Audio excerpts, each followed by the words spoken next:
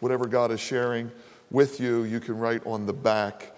So I want to read all 10 verses this morning. Psalm 112 verse 1 begins with praise the Lord. That's New King James. Your Bible might say hallelujah. Hallel means to praise. Yah or Yahweh, praise God, praise the Lord. And then a beatitude. Blessed is the man who fears the Lord, who delights greatly in his commandments. And here's the payoff. His descendants will be mighty on the earth. The generation of the upright will be blessed. Wealth and riches will be in his house, and his righteousness endures forever. Unto the upright or the righteous there arises light in the darkness. He is gracious, he is full of compassion and righteous. A good man deals graciously and lends, and he will guide his affairs with discretion. Surely he will never be shaken, and the righteous will be an everlasting remembrance. He will not be afraid of evil tidings. His heart is steadfast, trusting in the Lord. His heart is established, he will not be afraid until he sees his desire upon his enemies. He has dispersed abroad, he has given to the poor. His righteousness endures forever. His horn will be exalted with honor. The wicked will see it and be grieved. He will gnash his teeth and melt away. The desire of the wicked, the Bible says, shall perish. I want to talk to you all this morning about the payoff of serving God. The payoff of serving God. Now, I already thought through what some of you might think. Well, Pastor Bob, I don't serve God for what I get out of it. I love God. He's everything to me. I don't care if God never blesses me. I could live in a dorm room the rest of my life and be content because I love God and I really don't need anything from him. And I'd be the first to agree with you, right? Especially on the dorm room idea. I am so ready to move into a dorm and stop giving half of my paycheck to Home Depot. When I got saved in my early 20s, it was radical, right? God transformed my life. I was like the proverbial parable where Jesus said it was like a man who found a treasure in a field and then went and sold everything he had to buy that field. All I knew was God was real. I was changed. I was free. I was telling everybody. I never considered what I could get from God. In fact, salvation is kind of the opposite, right? There has to be a poverty of spirit, a brokenness where you realize you have nothing to contribute, that we're sinners, and it's all about Jesus and what he did on the cross, and it's finished. So we come in like the man who beat his chest, the publican, and we come in and God saves us. But it doesn't take long walking with God or reading the Bible to understand that God, like any good parent and any good father, longs to bless his children. You can't get away from it. His desire is that we prosper and grow in life, and he has our best intentions in mind. Now, I have 4 children. 3 of them are raised, and they're out making their mark in the world. And I'm not concerned about their cars, careers, all the toys we think about. I'm not concerned about their prosperity in that sense. But I'm concerned about their state of their being, the state of their soul. Do they realize why they were put on this planet? Are they walking in their giftedness? That's what adult parents pray for their children. And so here it says that God cares that we live in this state of what's called blessedness. That it's a privilege to walk with God. Jesus said it this way in John 10:10, I have come that you might have life and that more abundantly. And what he was drawing from is the wisdom of these psalms. We've looked at lament psalms, we've looked at praise psalms, now we're looking at a wisdom psalm. And Psalm 112, if you noticed, when I read it, reads so much like Psalm 1, where it begins with the same beatitude. Blessed is the man who doesn't walk in the counsel of the wicked, he doesn't stand in the path of sinners, nor does he sit with mockers or scorners, but his delight or his joy is in the law of the Lord, and he meditates in it day and night. Same thing Paul just sang in verses 1 and 2 of Psalm 112. The man who fears the Lord and delights in his commandments. Doesn't say he endures God's commandments. It says he fears God and delights in his commandments. This is the man who respects God and his ways. And in many ways, it's a psalm of contrast. There's the way of the righteous and the way of the wicked. The way of the person who respects and fears God and the person who just casts aside God's commands. Think back to the garden. And God, in his benevolence, gave Adam and Eve all the trees to eat of. And Eve didn't respect God nor his ways. In fact, she bought into the lie that freedom lied outside of God's boundaries and borders. She didn't look at God as a benevolent father who would set limits on our freedom because some things aren't good for us. And so she reached across the aisle, went outside of God's commands, thought she would find life on the other side, and it wreaked havoc in her soul, and it's wreaked havoc in millions of souls ever since. Now, we all know we're in this brutal election season, and I do mean brutal. If you watch the debate Monday, I mean, come on, guys. I actually watched it with the same guys I watch football with. We had like a debate party, and I found out from my daughter in New York there were debate parties all over New York, and that's where we've come to. It's like a reality TV show now, and I think we're getting what we deserve in some ways. And laughed through a lot of it, probably should have been crying. And I remember driving home thinking of what John MacArthur said one time, that if tomorrow everybody in America started telling the truth, the whole system would collapse. And I just felt like I needed a bath. And I woke up the next morning and I read my Bible and I thought, oh my gosh, God, you are amazing. Somehow you've allowed us into this thing where we know the way, the truth, and the life. That the Bible is life-giving, and when I read it, I'm reminded of what the psalmist said in that wisdom psalm, in the first psalm, where he talks about that we who know the truth, who meditate in God's ways, who respect God's ways, that we're going to be like trees planted by living waters. It's a beautiful metaphor. The metaphor means that our roots go deep down into the wisdom of God. Now, here's the way the Hebrews approach life. They didn't believe in the school of hard knocks.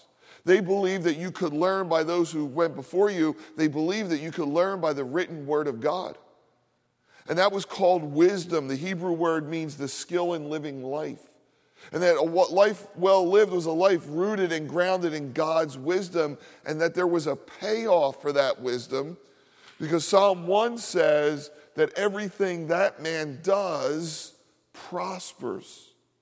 Psalm 112 says there's a blessed condition in everything we do as believers. And here's what I want to develop this morning, and I want this to sink in deep into your spirit. The reason why there's a payoff of serving God is because God is a blessing God. I want to say that again. God is a blessing God. And if I was one of those preachers that made you repeat things, we would all say, God is a blessing God. Turn to your neighbor and say, God is a blessing God. God is a blessing God. If you don't believe that, somebody's put strychnine in your well. There is a toxicity in your spirit, and I don't know if it's from legalism, bad teaching, bad experiences, but so many people in this world, so many people not in this room, believe that God's an angry God, God's a condemning God, God's going to get even with us. But over and over, remember I said you don't have to go far in Scripture. God is a blessing God. Later today, go back and read Numbers chapter 6.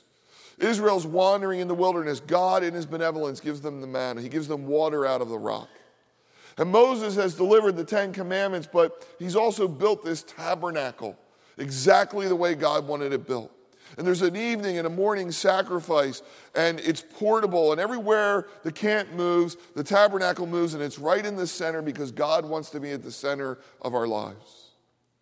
And Moses sets up the priesthood, and one of God's final instructions to Moses is to command Aaron and his sons, the priests, that every time God's people gather, he said, I want you to bless them with this blessing. God said, here's how you're going to speak to my children.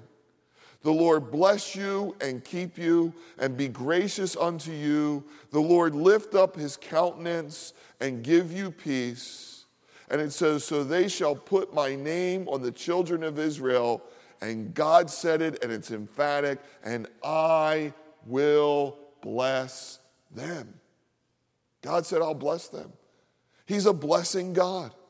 God said every time they come together, every time they gather, whether it's morning, evening, or night, whenever my people are together, I want them to be encouraged, reminded, and reassured that I have their best intentions in mind. Blessedness is the preferred state of life. And again, it's not all material. It supersedes all that in some ways. It's a state of being. Jesus in the Sermon on the Mount said in a series of blessings, blessed are the poor in spirit. Blessed are those who hunger and thirst for righteousness. He even said there was a condition of blessedness when we're persecuted for righteousness' sake, because so were the prophets. Those who weren't worthy to live in this world were persecuted the same way. There is a blessedness that comes from that. There's a pastor I admire. I read all his books, listen to his podcasts. And he talked about when he was raising his 2 children, he had a boy and a girl. He had to practice every night of the week he was home when he wasn't traveling. He would go into his son's room and they would read a Bible story and he would tuck him in and he would say to his son, son, if I could line up all the boys in the world in this room, I would still choose you as my son. Then he would go into his daughter's room, read her a Bible story, tuck her in, and say to his daughter, if I could take all the girls, line them up in this room, I would choose you for my daughter. Can you imagine what it's like to hear that? Can you imagine every night being reassured of your Father's love? Now, some of you, it was worth coming to church because you have kids that are young, and you can make that practice. I don't think that pastor will mind you stealing that from him, and you could change a kid's life. And God says the same thing about us. I want them to know they are a blessed people. Now, what we need to understand is God's blessing comes upon us through obedience. To those who love his commands, we just read verses 2 and 3. To those who love God's ways. And what God has set up in his love are 2 roads. A road of blessing and a road of cursing. Jesus said there is a narrow road that leads to life, and there is a wide road, and so many are on it, and they're living by the natural mind and the ways of the world, and it's going to lead to death. Maybe not now, but someday. They're going to reap the death of living those ways. And so Psalm 1 and Psalm 112 set up these roads whereby God has marked out a way for each and every one of us, a road of obedience and blessedness, where he wants to pour into our life abundance. Now, it's not pain-free. It's not carefree. It's not devoid of trials and tribulations. But what God's saying is, I want to be intimate with you. I want to bless you. I want to be in a relationship where you understand that daily, by the power of the Holy Spirit, that I have a blueprint for your life, and that blueprint is for you to prosper and to be blessed. So for the time that remains, I want to walk you through what blessedness looks like, and I want to talk to you about the payoff of serving God. And I think there's 4 payoffs, and we'll look at it through this psalm. If you're taking notes, the first payoff of serving God is prosperity. Prosperity. Look at verse 2 and 3 again. His descendants will be mighty on the earth. The generation of the upright will be blessed. Wealth and riches will be in his house, and his righteousness endures forever. Now, the Jews believed that material wealth was a sign of God's blessing.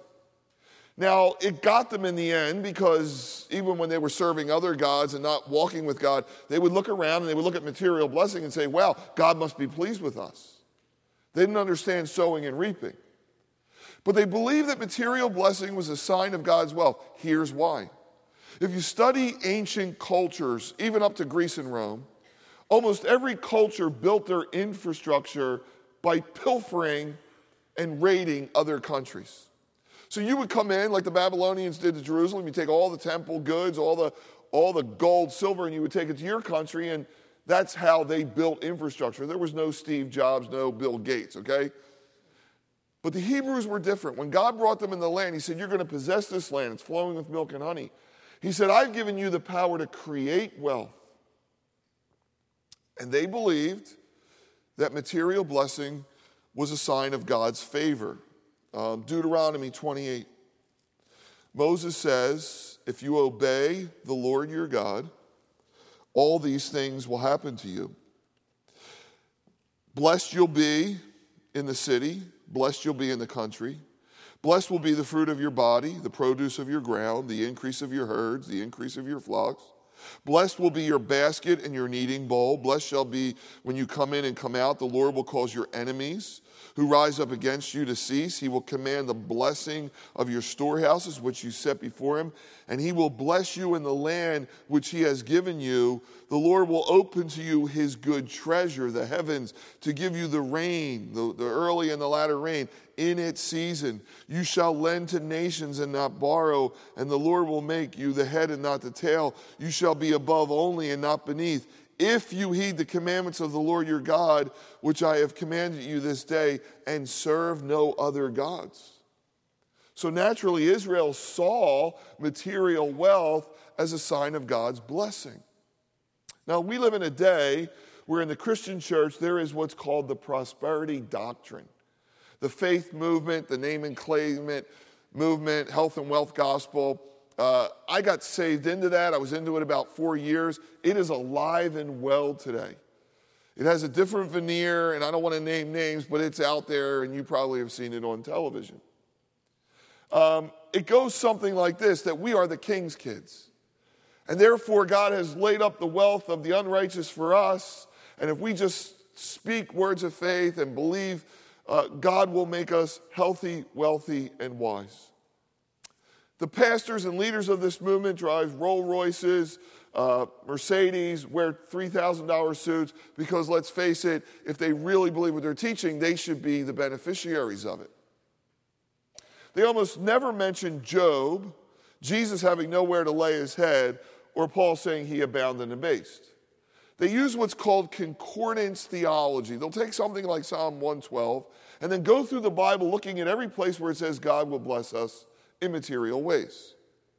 Their creedal text is 3 John, this small book with a little greeting that says, "Beloved, I pray that you may prosper and be in health, even as your soul prospers." And they build an entire doctrine around that, saying that you should always be wealthy if you're serving God. Now, forget the fact that that's improper exegesis, which is the interpretation of Scripture. It doesn't even pass the logic test. And I have to admit, 3 or 4 years I was in this. The logic test is, this is a standard greeting, where John is saying, I want your life to prosper. I want you to be in health and prosper as your soul prospers. Now, if you know anything about your soul, material things don't do anything for your soul. In fact, they fight against your soul. That's why Timothy had to warn people who were rich in this age not to trust in uncertain riches, but trust in the living God. There is a fight. Jesus said, where your treasure is, your heart would be. And he said some are going to gain the entire world materially, and they're going to lose their soul. Money fights against the soul. So that can't be what the Bible's speaking here. But there is a grain of truth. There is a rich nugget here, and that God does want to prosper us. We are to be blessed materially. David said, I've been young and old, and I've never seen two things, the righteous forsaken or God's seed begging bread. Jesus said, God, we should pray to give us our daily bread and the things we need, right?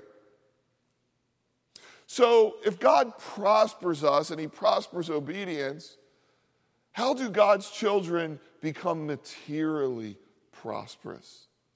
Well, it's a lot different than the faith teachers teach. It's not give $100 and God will give you the 100-fold return. He's not a celestial slot machine in the sky. It's not the way it works. You don't give to God today and then you win the publisher's sweepstakes on Tuesday. It's not how it works. Money doesn't fall from the sky. When I look at the Bible, prosperity is ours for a few reasons.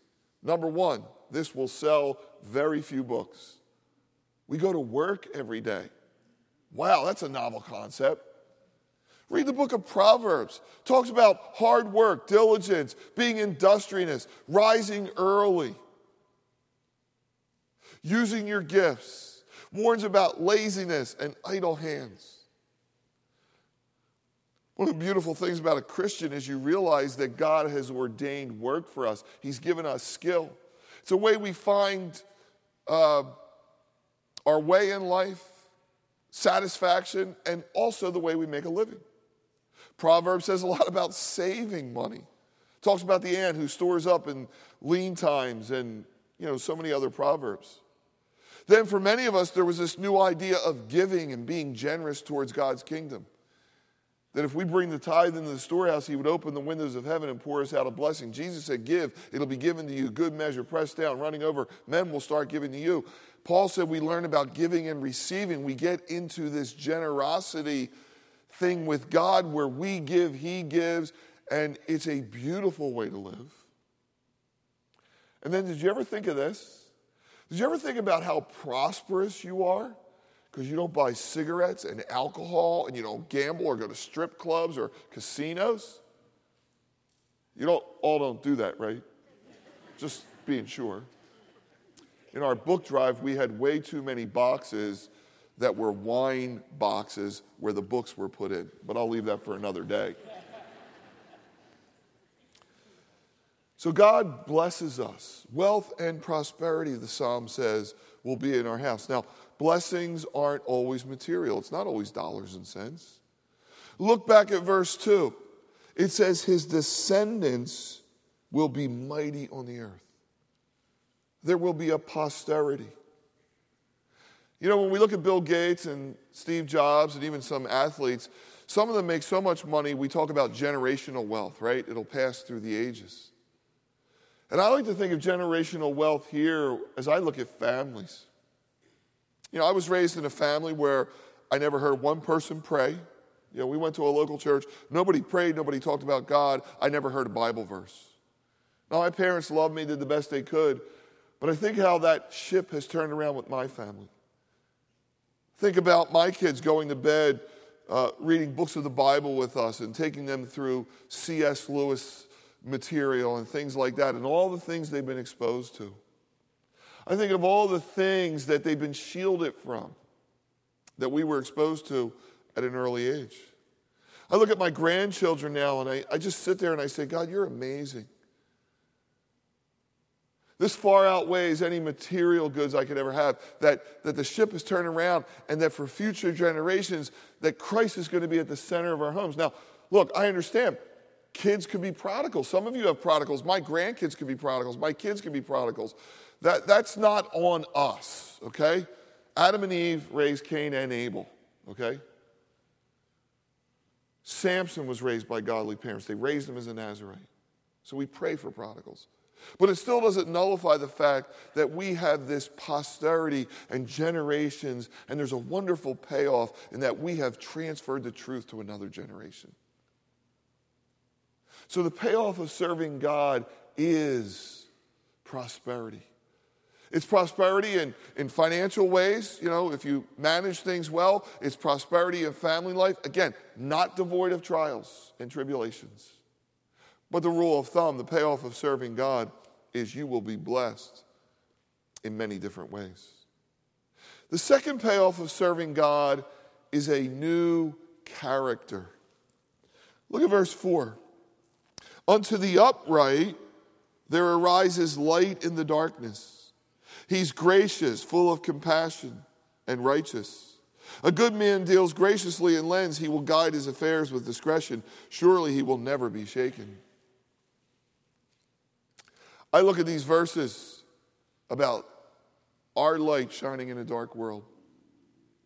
One of the first things that God does when you become a believer and begin to read his word is he changes your heart. It's almost instantaneous. Remember Zacchaeus? That cruel tax collector who instantaneously wanted to give a lot of his wealth away? The new man, the metamorphosis that takes place as we become gracious and generous, courageous. We're aware of compassion and justice, and you saw in the video today, if it's October, that means it's compassion and justice at Calvary. We take almost a whole month and we look at issues like sex trafficking, people that don't have access to clean drinking water. Why is there poverty and racism in our country? This year we're going to look at the sanctity of human life. And I think before we were a Christian, our worldview was, if you were in any of those categories, sucks to be you, right? It's the way a lot of people live. They might not say it, but they live that way. Watch TV, think it's horrific, and then just move on with their life. But as Christians, we get burdened with this because God's burdened with it. And for 12 years, we've been trying to show you that the church can make a difference. that we can let God break our hearts and we can come up with creative ways, not to solve all the world's problems, but like Jesus going in and healing one man, we can make a difference for the few. And I think the payoff of serving God is we become light in a very dark world because of character, because of what God has done in our hearts. And I know so many of your stories, so many of you in the last 12 years have gone to places to serve. You've done it on your own. You've done it with us. God somehow has given you a passion to bring light into a dark place. And we'll keep talking about this until God takes us home. The third payoff of serving God may be the greatest. Look at verse 7. He will not be afraid of evil tidings. This is what's on your handout. His heart is steadfast, trusting in the Lord. His heart is established. He will not be afraid until he sees his desire upon his enemies. Now, do I need to tell anyone that we're living in a day of evil tidings? You know, the news is really the bad news, if you want to think about it. And they have this new thing now. Every time you watch the news, it's breaking news. The whole news now, breaking news. And then when there's something like the election or, you know, some of the racial tensions we're seeing, they spend the whole news on just that one thing, which means, is there not any other news? But this is breaking news every day. Tornadoes, you know, murders. And now we get push notifications on our phones about school shootings and molestation, things it would have taken months and years to hear about 100 years ago. And evil tidings are a part of every day for all of us. Now, I pastor a church, so I hear it even more. Because in a congregation this size, someone is always sick. Someone's always in financial trouble. People are always dying. And we live in a day of evil tidings. Though we have the highest standard of living in the world, the stress of Americans is at an all-time high. And yet here the psalmist says we can survive evil tidings if our hearts are steadfastly fixed on the Lord. This is very important. It's very important because there are so many believers who say, oh, I love God, and they come to worship, they love hanging at the church, they go to concerts. Yeah, I love God. And then the minute a trial comes, they disintegrate. They just wash away. I've watched it happen so many times. Tim Keller says it's one thing to say you love the Lord, but if you don't pray, he questions how much you love the Lord. Jesus said, Sermon on the Mount, this is the way he ended it. He said, some of you are going to hear what I say, and you're going to build a house on rock. Some of you are going to hear what I say, and you're going to build a house on sand. Both houses look the same. The only way you find the difference is when trials come. The problem today is too many Christians love the Lord, and I really do believe they do, but they still love the world. Jesus says if you love the world, the love of the Father is not in you. Now, let's unpack that a little bit. We have to be in the world, Jesus said, but not of it. We don't retreat. We don't start a monastery. We're smack middle in the world so we can influence it. We can be where the gates of hell are. But we have to be in the world, but not of the world. That means we don't love the things of the world. Why? Because the things of the world are on the wide road and they're leading to destruction. Ravi Zacharias summed it up best when he said we need to be world-affirming and world-denying at the same time. In other words, we can affirm the world that our Father has given us. You know, we go watch an orchestra. Man, that's wonderful. The beautiful people made in God's image, the beautiful music, that is world-affirming. But at the same time, we got to deny the systems of this world that, again, are wreaking havoc in people's souls. But too many people love the world, too many of God's people. And when trials come, like the soils, the parable of the soils, they just melt away. Their whole world crumbles. There's a scene in the Old Testament where Jacob is very old, and he's blessing the 12 tribes of Israel, his sons. And it was a patriarchal blessing. It was very common in that time, and it's a wonderful study, by the way, if you go back and read it, because Jacob's blessing actually, if you read the rest of the Bible, it came out exactly as he prophesied. And he starts, as he should have, with Reuben, his firstborn. He said, Reuben, you're my firstborn, but you will not excel because you are unstable as water. You know what Jacob was saying? Reuben, you're my firstborn. I poured everything into you. You have the birthright. You have all the talent. You have all the ability, but you're unstable as water. What made Reuben unstable? He never fixed his heart on God. And I think so many Christians are in that place today. They don't see God as a blessing God because they've never fixed their heart in God. They've never gone all in with God. They like to be on the periphery of Christianity, but when push comes to shove, they choose the ways of the world, and they respect the ways of the world over the ways of God. Is your heart fixed on the Lord this morning? No matter what the course of this world says, do you stick to the things of God? We live in an age, probably started in the 60s, where probably the way that this was really attacked was in the sexual revolution. And if you look back at the sexual revolution, I mean, it almost looks puritanical compared to what we're going through today. 40, 50 years later, the sexual revolution was supposed to give us so much freedom, we don't even know what a male and a female is anymore. That's how far we've come. And then the idea that you will be chaste until marriage, that's not puritanical. That is like, get the straitjacket. Like, these people are insane. G.K. Chesterton, one of my favorite authors, was an atheist, became a Christian. He said, the more I considered Christianity, the more I found that while it had established a rule and order, and by the way, we like rule and order in every other area of life, the chief aim of that order was to give room, listen to this, for good things to run wild. Isn't that amazing? This is why John Piper coined the phrase Christian hedonism, to delight ourselves in God. God wants good things to run wild. And so Chesterton said, when it comes to sex, he said, I could never mix in the common murmur of the rising generation against monogamy because no restriction on sex seems so odd and unexpected as sex itself. Keeping to one woman is a small price for so much as seeing one woman. To complain that I could only be married once was like complaining that I had only been born once. By the way, this is deep. It's going to take you a while to get this. It was incommensurate with the terrible excitement of which one was talking. It showed not on exaggerated sensibility to sex, but to curious insensibility to it. A man is a fool who complains that he cannot enter Eden by 5 gates at once. Polygamy is a lack of the realization of sex. It's like a man plucking 5 pears, mere absence of mind.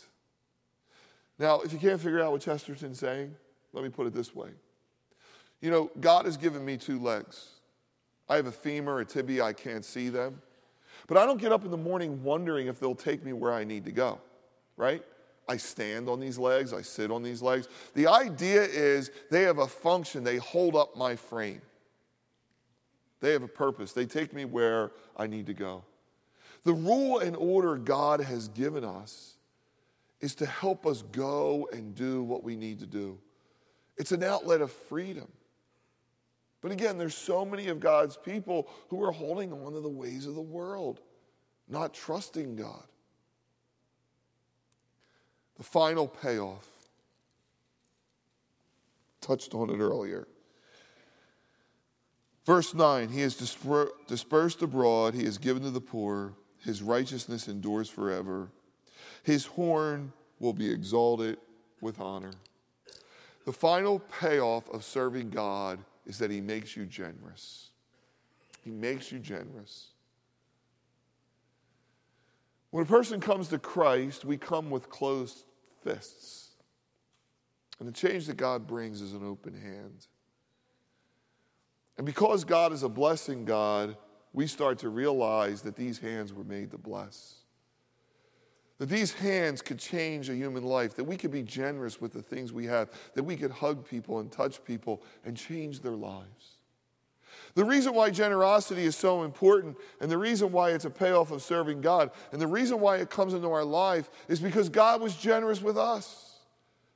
We who were sinners and condemned to death, in the day that you sin, you will surely die. God said, no, I so love the world, I will give my only Son, that whoever believes in him will have life everlasting. And I didn't send my Son in the world to condemn the world, that every person might have life. God, who could have condemned us, said, no, I will be generous. And I will give the best I have.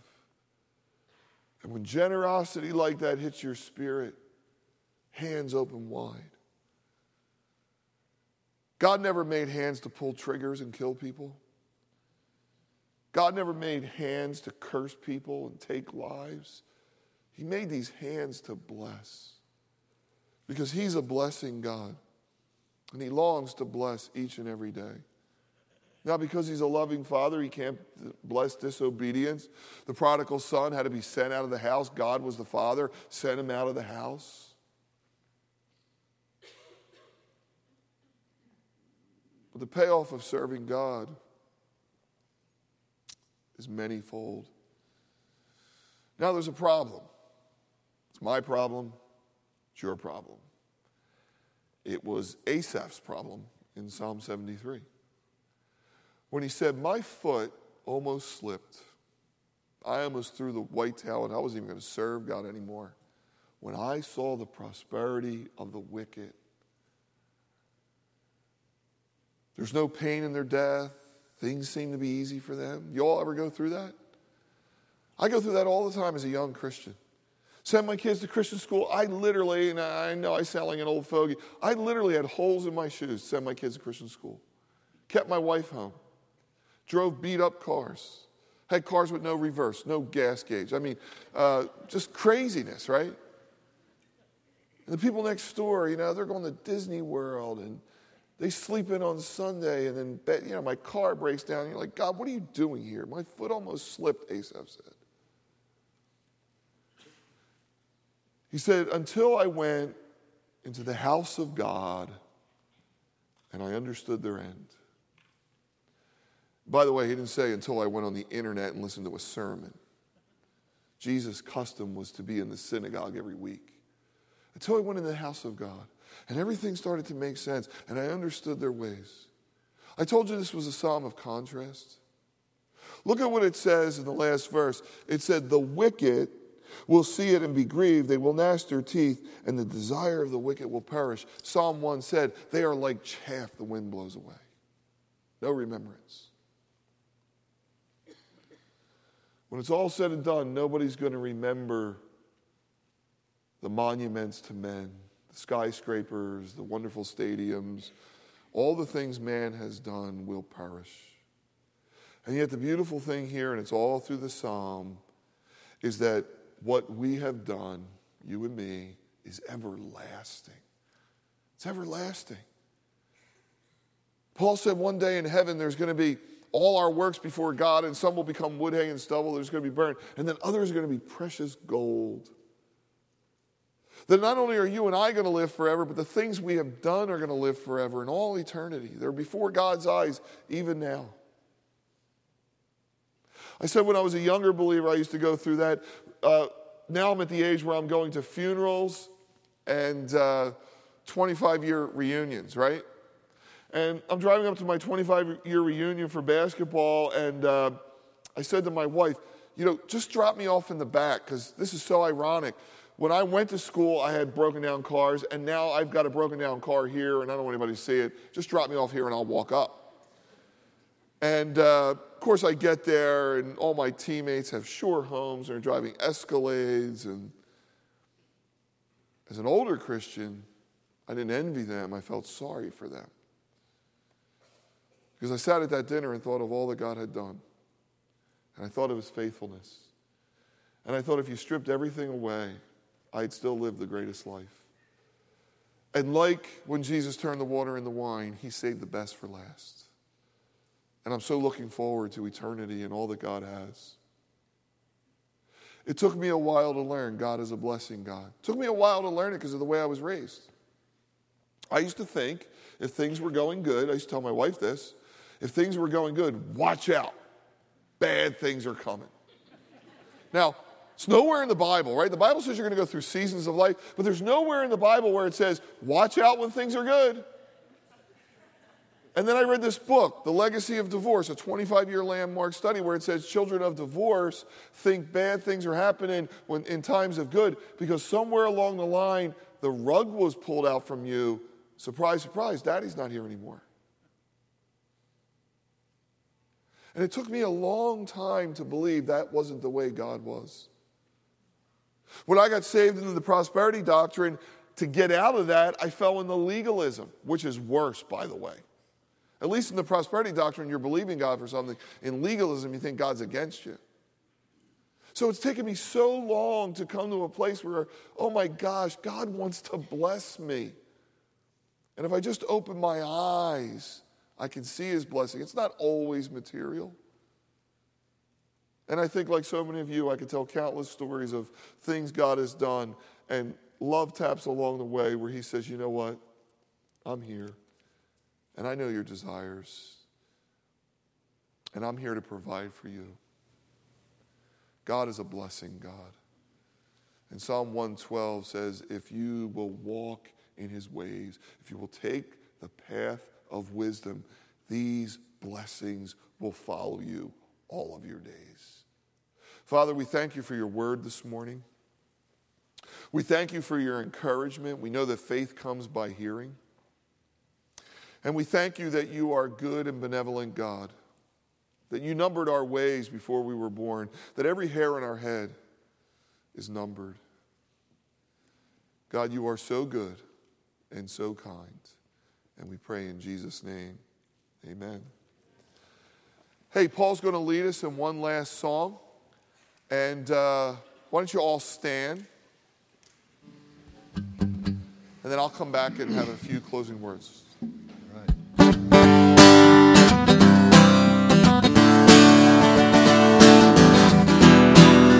Feel free to put your hands together, be the band.